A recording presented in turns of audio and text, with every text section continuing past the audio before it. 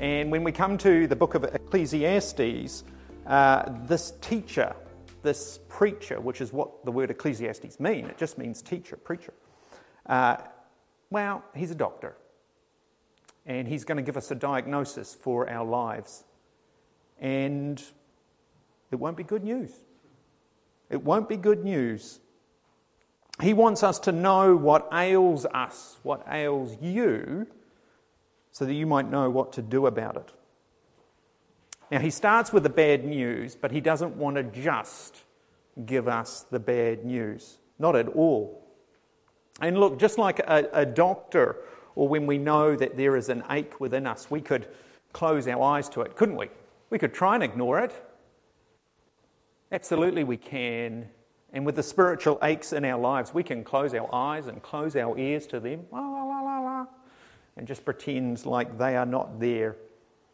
And while we can ignore the diagnosis, we can't ignore the consequences. They will catch up with us, won't they? And I beg you today, please, as sort of off-putting as it might be, don't cover your ears. Don't close your eyes to it. Listen and look that you might live. Hear the bad news. And yeah, there is some bad news. That you might then find joy. Because that is what the teacher, that is what Ecclesiastes wants you to have. Wants you to have joy in this world and in your work. He wants a life for you that means something. And he's worried that you will miss it. And Ecclesiastes chapter 3 is about understanding our lives and our work rightly, truthfully in this cursed world. That our work is limited and we are limited. But God's work is not. God's work is what will come to pass and which will last. So find yourself in His work. Locate your work with all of its frailty and limitations in His lasting work. And then you can actually have joy in the midst of your work, even with all your frailties and limitations. And who, if asked, do you want hope in your life? Do you want joy in your life? Who's going to say no? No, I don't. Probably there is someone out there. But actually none of us would say that, would we? So let's hear this diagnosis then. Let's hear this bad news, that we might also receive the good news that the teacher has to offer us today. And as I said, Ecclesiastes chapter 3 starts with probably the best known verses of the whole book, because yes, they were turned into a song. Songs are good at doing that, eh?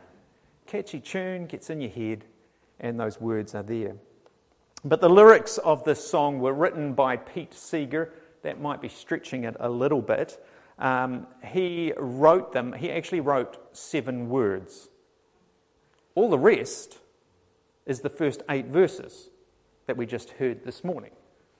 As a funny aside, he apparently only takes 5% of the profits from the song. He gives most of it to Israel because he recognised that he only actually wrote 5% of the song. There's good honesty on his part. I'm suspicious he hasn't done too poorly off it. Anyway, but he wrote the song, but he didn't make it famous. No, it was a group called the Byrds, with a Y, who took the lyrics and turned them into the song titled Turn, Turn, Turn. And it starts, you probably know it, to everything, turn, turn, turn. There is a season, turn, turn, turn. Turn is one of the words he added. It is repeated a lot, isn't it? But it's got a really catchy tune. You've got to be careful about songs with catchy tunes, though. They might have a wonderful tune, but are they right? I was humming the tune this week in the car. Robin was in the car with me, and she told me, don't stop being a pastor. Cutting but true, cutting but true. As I said, though, what's sort of incredible about this song, and let's just appreciate this for a moment. 1965.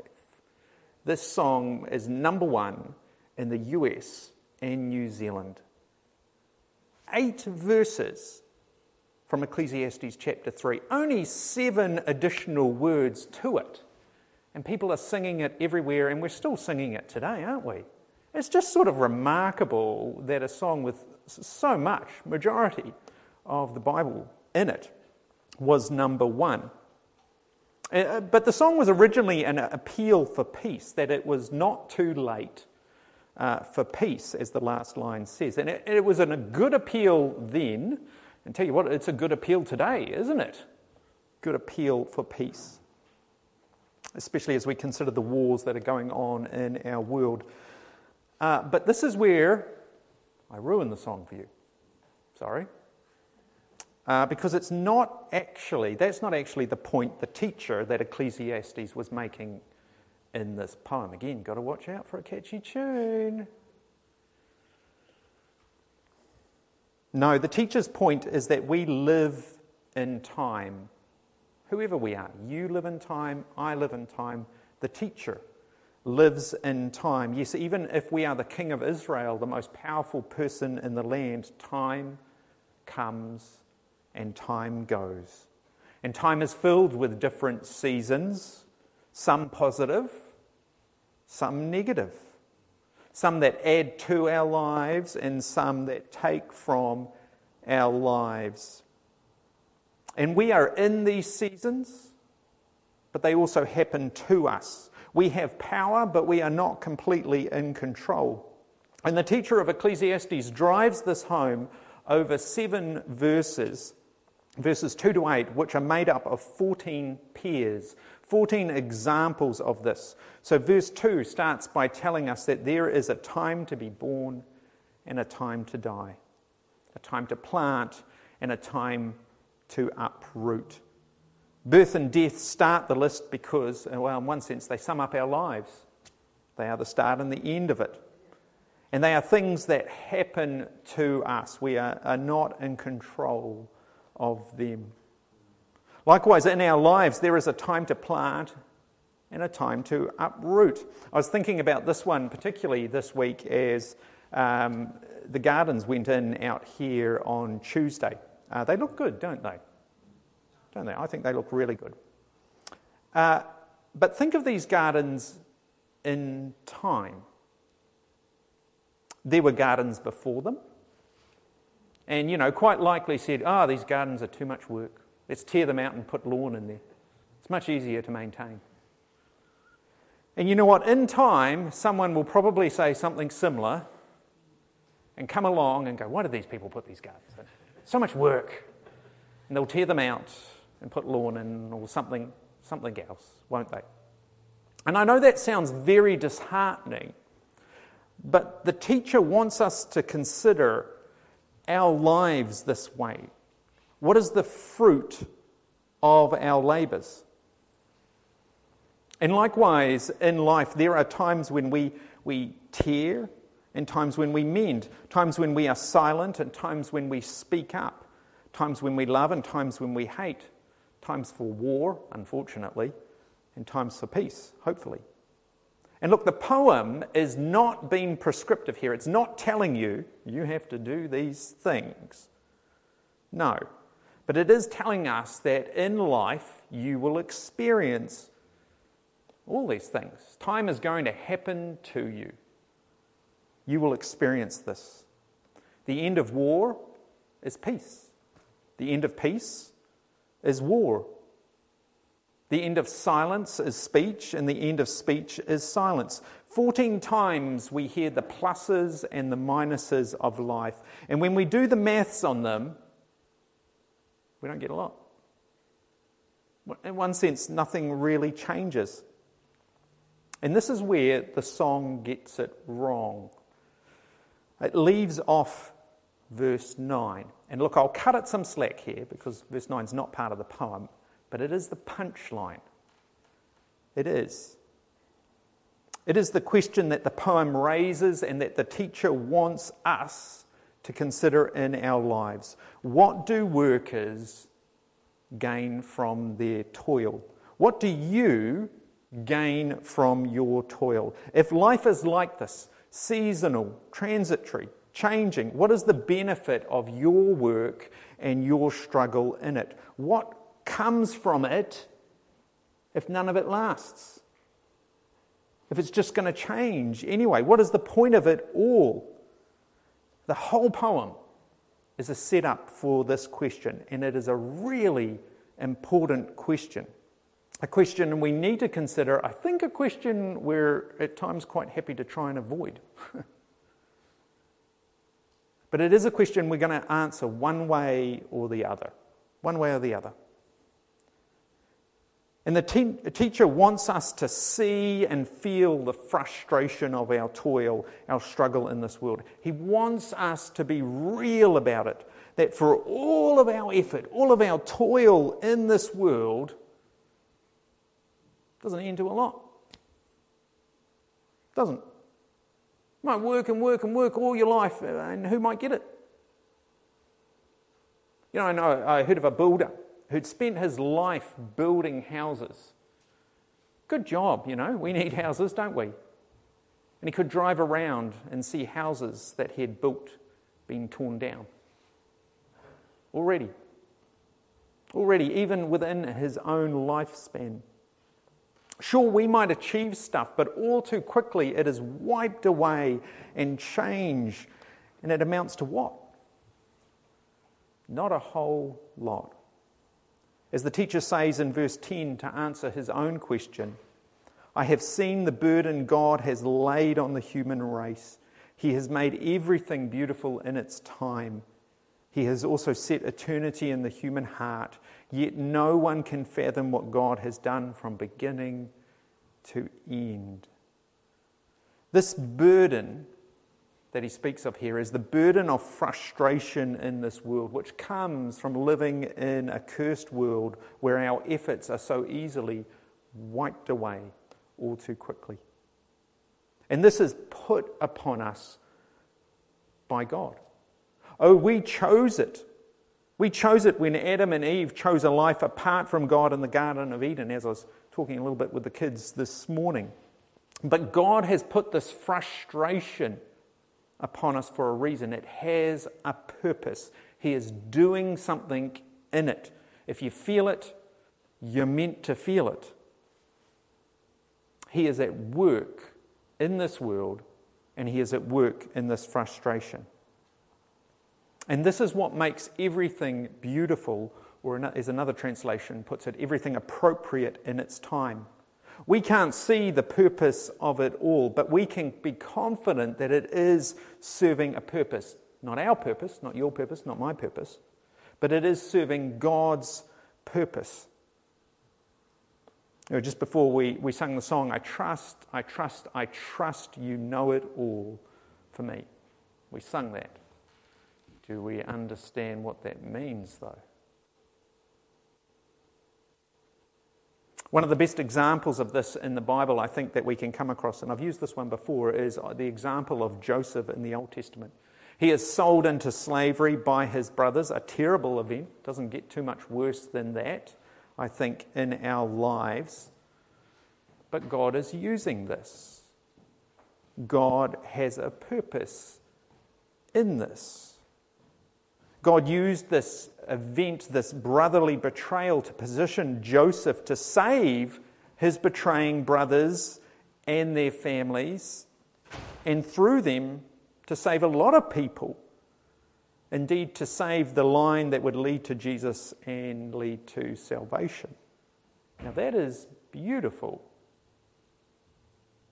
I doubt it felt too beautiful for Joseph right at the time, but that is beautiful.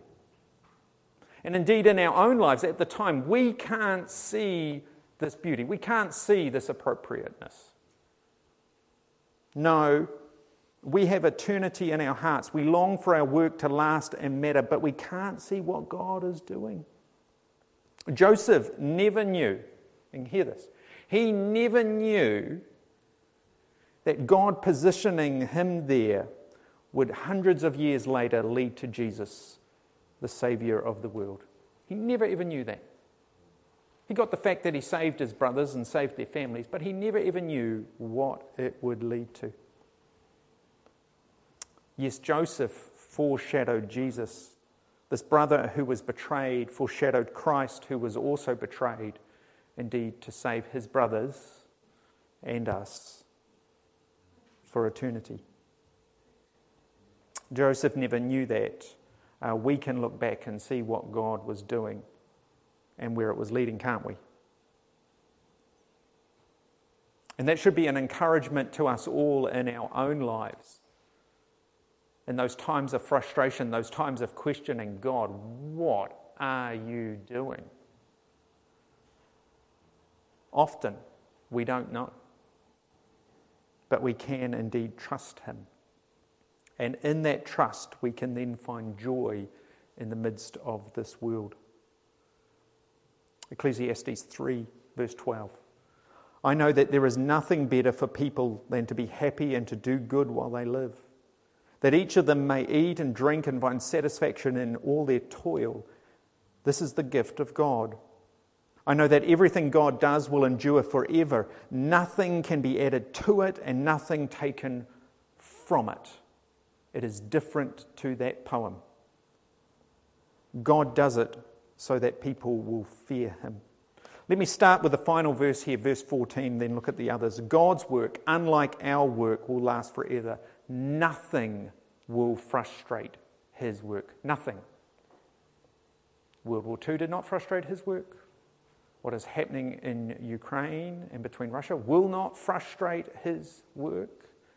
And what is happening around you will not frustrate his work. Nothing will detract from it. Nothing will alter it. Absolutely nothing. And this realization of his work, that his work lasts, should cause us to fear him because we know how temporary our work is compared to his. The CSB translation puts it that it should cause us to be in awe of him. Really, either way, the point is it should humble us before God. A humility that recognizes that he is in control, he is at work, even though our work and toil is often frustrated. His is not. His plan will come to pass. And we can rest in this fact. In fact, this fact changes how we work. It changes how we think about our work. If we do good, if we are doing the right thing and yet it all falls over, is God's plan frustrated? No. No, it's not, and we need to remember it then. If we are doing good, if we are doing the right thing, what God has caused us to, and we have no idea what will come from it, can we enjoy that? Can we have joy in that moment? Yes, we can. And in fact, that is the joy we are meant to have. That is the joy God wants us to have, even though we go, I don't know what's going to come from this. Gosh, I would love to see fruit from my work, and I'm sure you would too. And I pray that sometimes you do, and that you are encouraged by that. But do not stop there. Do not let that steal your joy, brother or sister. You are called to be faithful where God has you. Faithful if you see no fruit at all. Faithful if you carry on doing good, doing the right thing, and yet it still falls apart over here. God sees and his plan is afoot. He is working still. You know, I've got young kids at the moment, and they often ask me, at the moment it's Audrey particularly, Dad, why? And one why leads to another why, which leads to another why. I'm sure many of you are familiar with this. This is the season of life I am in, the why season. And Audrey is very good at asking this. Usually, or often it comes from, Robin and I are talking about something. You've got to be a little careful about what you talk about around your kids, don't you? But they chirp in, why? And they're sincere, like, I want to know, why? And so Robin and I could be talking about, housing or any number of things going on in our land, and Audrey, the 3.5-year-old, is like, Dad, why? How do you answer that? Well, interest rates, supply and demand, you can only build so fast. consumerism, people, immigration, all that sort of thing. I don't do that, I'll be honest. I go for shorter answers. She still asks why. And, I do try and give them an answer that will, I hope, satisfy them. But more than that, I try and give them an answer that will help them. Actually, I think that's more important than them being satisfied, is them being helped. My mum had this great line, and it's stuck with me. She was like, with kids, you can give them the headlines. They don't necessarily need to know all of the details. I'm not even sure I know all the details, truth be told, when it comes about these things with so many forces at work here. And I think this is actually an example of us, you and I. We can understandably and rightly have many why questions for God. And actually, he has no obligation to tell us. He doesn't. Now, he might, but I can basically guarantee, not to dissuade you, but basically guarantee he won't tell you everything. Basically guarantee it. Joseph, that example I gave before in his own life, he never knew all the why. Never did. In fact, he never really knew the key reason why. He never knew Jesus. He didn't. He didn't know that he foreshadowed Jesus. I mean, we do. And I think likewise in our lives, as we understandably, God, why? We'd really like to know why. It's a sincere question. God might tell us. He might not. But either way, we can trust him. And that why question should not steal our joy in life. At times it does, doesn't it? We are wrestling with so much with the why question here that we start to let go of God's sovereignty and God's plan, that something has failed. No, instead we are called to be in a humble place, a place of trust, a place of faith in the God who is at work, who has been at work bringing his plan to fruition and is at work bringing his plan to fruition. And in that place, we will do the good, you will do the good that you are called to do. Whatever that is, wherever you are, to use Jesus' words, that you will be salt and light there.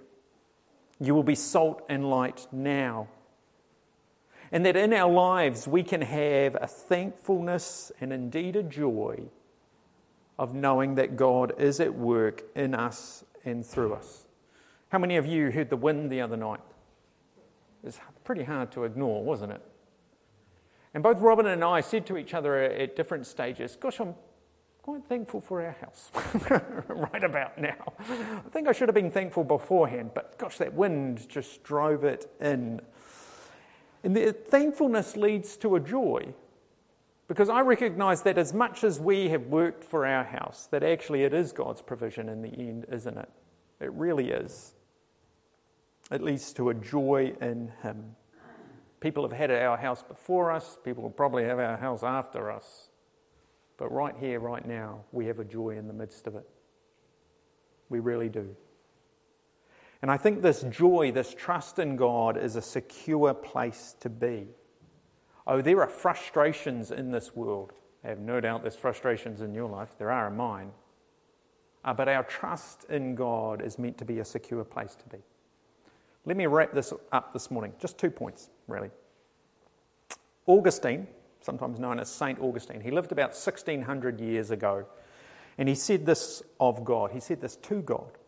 You, God, made us for yourself, and our hearts are restless until they can find their rest in you. We are not meant to have rest, to have peace without God. I mean, lots of people try, but actually, we're not meant to. God didn't make us this way, and to seek it apart from him, while it might be entertaining for a while, and it can be, it will not last and it will not satisfy. It won't. In the end, it will be frustrating, and this is God's design. This is God's design. He has a purpose in that frustration. No, your heart needs him. My heart needs him. We need a heavenly Father, and the only thing, get this, the only thing stopping us having a heavenly Father is our pride. The choice to do it our way. I live next to a guy, and I get chatting on a few times.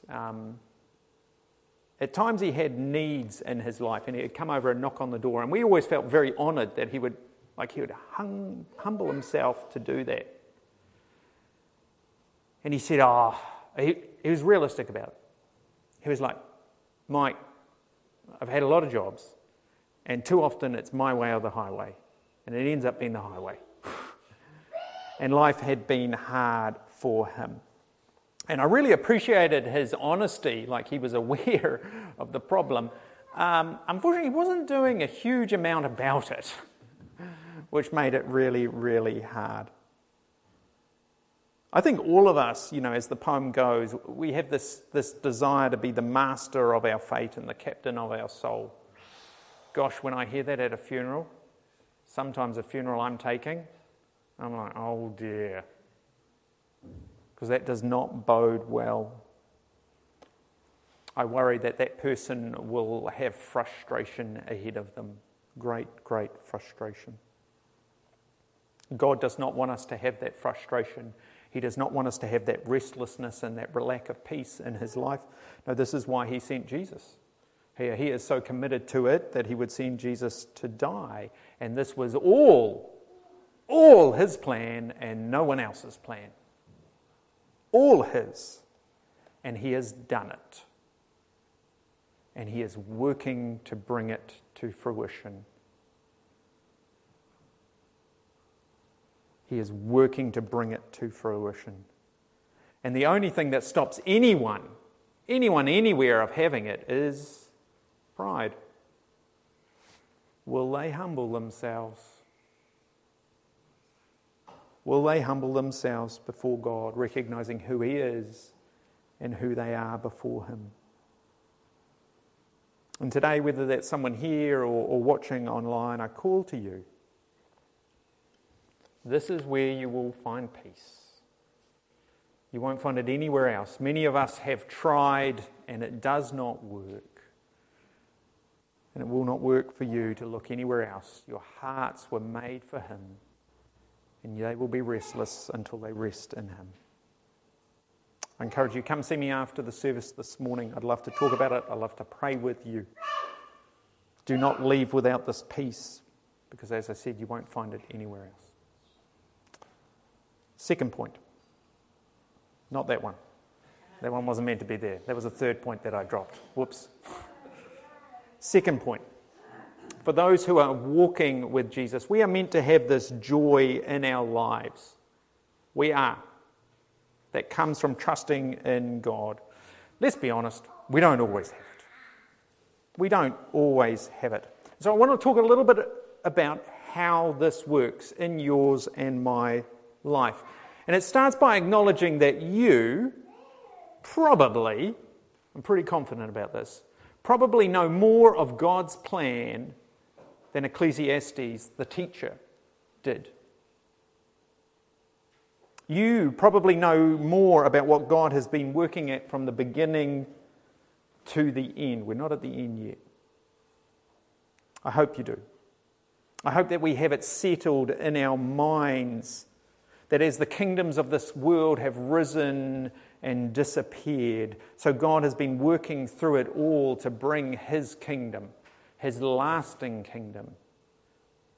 This kingdom that he created there in the Garden of Eden, to bring it back to a reality. And for this time, for it to be filled with people. He is on this mission. He is invading this world. And we know that it started with Jesus who died to save us. And we know that one day, this Prince of Peace will bring lasting justice and peace to this world. But we aren't there yet. No, we are in between these two realities. Jesus has come once. He's coming a second time. But we are in between those two realities. We know more, so much more than the teacher of Ecclesiastes did, but we don't know everything. And this should lead us to humbly trust Him, to humbly trust God that He is still at work and that we can have a joy in this world and in our lives as well. Paul said in Romans 8, one of our favourite promises, I say our, I mean like the church universal, not just here. Romans 8:28, and we know that in all things God works for the good of those who love Him, who have been called according to His purposes. You know this one? If you don't, you should. It's such a great promise. It is a fantastic promise. We know that in all things God works for our good if we love Him. But what is the good talked about here? Is it the good of an easy life? Is it the good of wealth and prestige? Is it the good of achieving a whole bunch in your life? No, it isn't any of those. In verse 29, which unfortunately does get dropped off often, but verse 29, which follows on, helps us understand this good that God is working for now in this world and particularly in your life and mine. For those God foreknew, He also predestined to be conformed to the image of His Son, that He might be the firstborn among many brothers and sisters. Brother, sister, God knows what you need physically. Like He knows that. And He's not ignorant of those needs. He cares about them. But He has a greater care. A greater thing that He is working towards. And it is you, not just you, but you becoming like Jesus. He is working in your life in ways you possibly don't even recognize. He is working in your life in ways you possibly don't even want.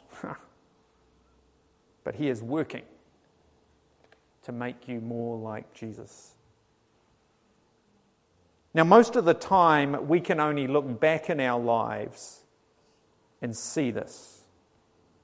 Most of the time.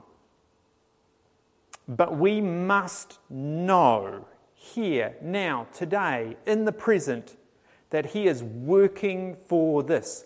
This is the good He is seeking. Now, admittedly, it's not just to make you like Jesus, a few others as well. He does want a large family. But we must not miss this, because it is this knowledge that gives us joy in this world.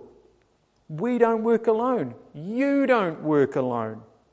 Our work might fail or fade. Sometimes it does, which is really disappointing and really hard.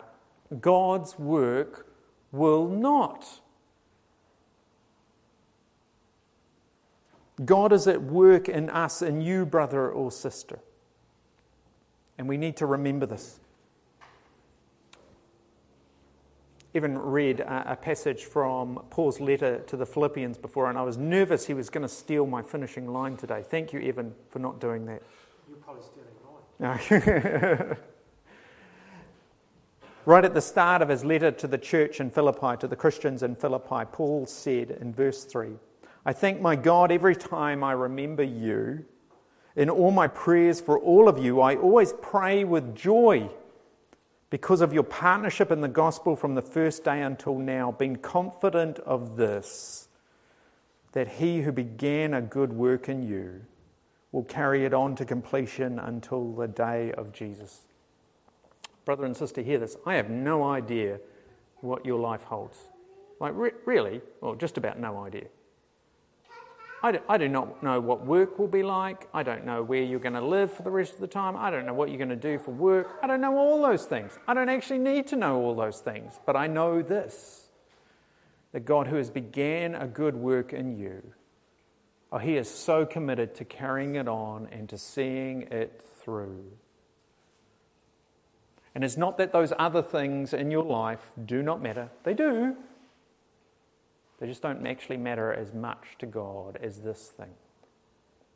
That He is conforming you to the image of His Son. He is making you into who you are meant to be. A child that He has a place for in His family. And that, with all the struggles and the frustrations of this world, should give us great joy. Joy today. Let's pray together. Almighty God, I have no idea of the frustrations that are here amongst us today. I'm sure they are many, and I'm sure they are varied, and I'm sure most of all that you know every single one. And I give thanks for your definite care for us. That with all of these frustrations, indeed these burdens in our lives, these things that weigh upon us, you do indeed care for us.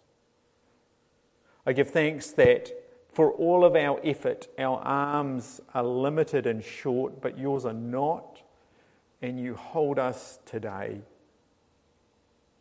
I pray that we will be a people who will do the good that you have called us to. A people who will be faithful where you have put us. A people who will indeed be salt and light and be able to rejoice in that, come what may. Knowing that you hold the rest as you hold us. Thank you for your great love and faithfulness this day to us, your people. Thank you that you are at work in our lives for your glory, I pray. Amen.